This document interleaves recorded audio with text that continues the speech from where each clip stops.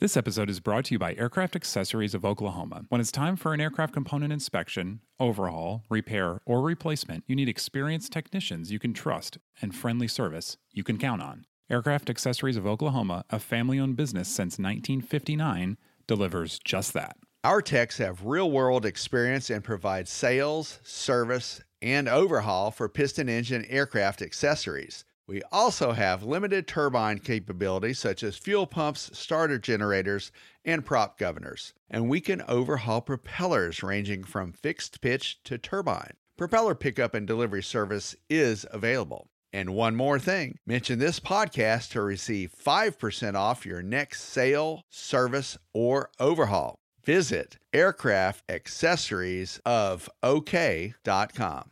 This episode is brought to you by Genesis Aerosystems, a Moog company and leading provider of autopilots for rotor and fixed-wing aircraft. The Genesis S-Tech 3100 digital autopilot provides increased safety, decreased pilot workload, and is approved for over 200 makes and models. To learn more about the S-Tech 3100, visit genesis-aerosystems.com. That's genesis-aerosystems.com. AOPA presents Never Again, True Pilot Stories from the World of General Aviation. In this episode, a newly minted instrument pilot falls into the impending clearance trap. Cinch up that harness and expect some turbulence in Scud Runner by Jan Steenblake. This wasn't scud running, I told myself. That was something terminally stupid VFR pilots did in deteriorating weather, often ending the flight abruptly in cumulogranite. My passenger and I were circling Landings Condominium, a private, non-towered airport northwest of Chicago, in a rented Cherokee 180, granted at only 300 feet AGL, with the top of the tail fin slicing the solid overcast. But the visibility beneath the very definite ceiling was an acceptable 3 to 5 miles, marginal VFR. We met the liberal VFR weather minimums for uncontrolled airspace, 1 mile and clear of clouds. The July weather presented no risk of icing. I was staying close to the airport within gliding range of the runway at all times. And below was flat, rural Illinois. Besides, I was a newly minted current instrument pilot. I was in constant radio contact with O'Hare Approach. Any minute now, the controller promised, he'd have my IFR clearance. We'd climb into the Clag and motor confidently on instruments to Lake Geneva, Wisconsin, a mere 33 miles away. Where was the danger?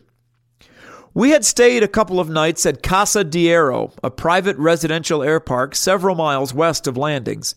A nearby remote antenna for O'Hare Approach afforded the airpark's residents the luxury of picking up their IFR clearances on the ground.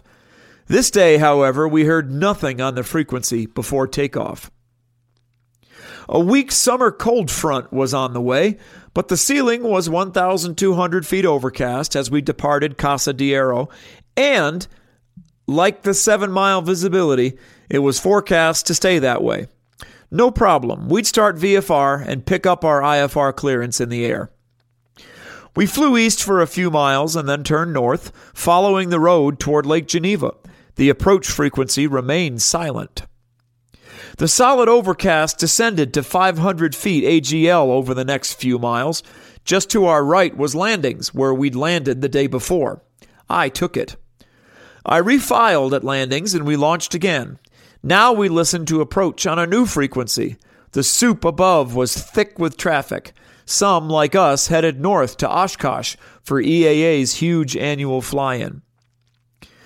We orbited Landings at 300 feet for a half hour. Approach called every few minutes with the same message. Cherokee 55905, hang on, we'll soon get to you. Maintain VFR. Finally, the controller suggested, if you can get about 10 miles west to Rockford's airspace, they'll be able to take you. Roger, I replied, stepping blithely into the trap. We'll take that. I headed southwest to intercept Route 90, the truck route to Rockford. I'd just keep the highway on my left, and in 5 minutes or so, I'd be copying my new clearance from Rockford. Piece of cake. Good thing they don't grow mountains here, I thought. But they grow towers. "Henry," I shouted, throwing the folded Chicago sectional at my dumbfounded non-pilot passenger. "Look on the map. Find the tower." Henry, suddenly all elbows and thumbs, fumbled with the chart. Panicked, I grabbed it back. There, 5 miles west of Landings, on the north side, our side of Route 90, was the Blue Teepee. It stood 215 feet AGL, 1,119 feet MSL. I glanced at the altimeter, 1,100 feet. I immediately banked left, crossing to the south side of the truck route. A mile ahead, a curtain of rain blocked our path. Our only way out was a hasty retreat. I carved a steep turn 100 feet above a cornfield. The DG card spun with a sickening whizzing sound. The directional gyro now was way off. The compass swung drunkenly in the growing turbulence. I headed northeastward, guessing at the angle across the severely rectilinear grid of farmland that would put us back on course to Landings. Ahead, another curtain of rain materialized. It seemed so unbelievable, so unfair. This wasn't supposed to happen, but it was. I eased back on the yoke, pushed the throttle to full power, and reached for the mic to declare an emergency. I would have to scatter the DC-10s and beg for forgiveness later. Just then, a beige smudge appeared ahead and slightly to the left through the curtain of rain. The hangars. I made a quick turn toward the airport and a very low, non-standard approach to the runway and landed. My hands were shaking as I shut down the engine. Henry seemed to not fully comprehend the peril in which I had put us. A pilot from Cape Cod strolled over. He and his 8-year-old son were flying a Cessna 180 to Oshkosh. "How was it up there?" he smiled. "Awful. We're lucky to be alive." "Doesn't look too bad to the north," he ventured. "Are you instrument rated?" I asked. "Nope." "Then there's no way," I declared. "We barely made it back." "Well, I think we'll take a look," he said. They took off and immediately turned north, leveling at treetop height. The Cessna zoomed up to hop over a tree line and then dropped out of sight, the engine's drone fading away into the fog. I waited until we could see DC-10s overhead at 7,000 feet before we tried it again. Later, we met up with the Cessna pilot at Lake Geneva. He and his son had been incredibly lucky. So had we.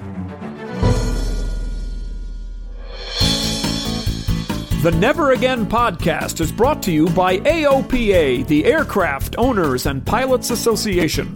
You can find more Never Again stories online at AOPA.org by typing Never Again into the search box. While you're there, check out FlyQ, AOPA's integrated flight planning software, as well as the many free online training and safety courses from the Air Safety Institute. Find all of this and more at AOPA.org.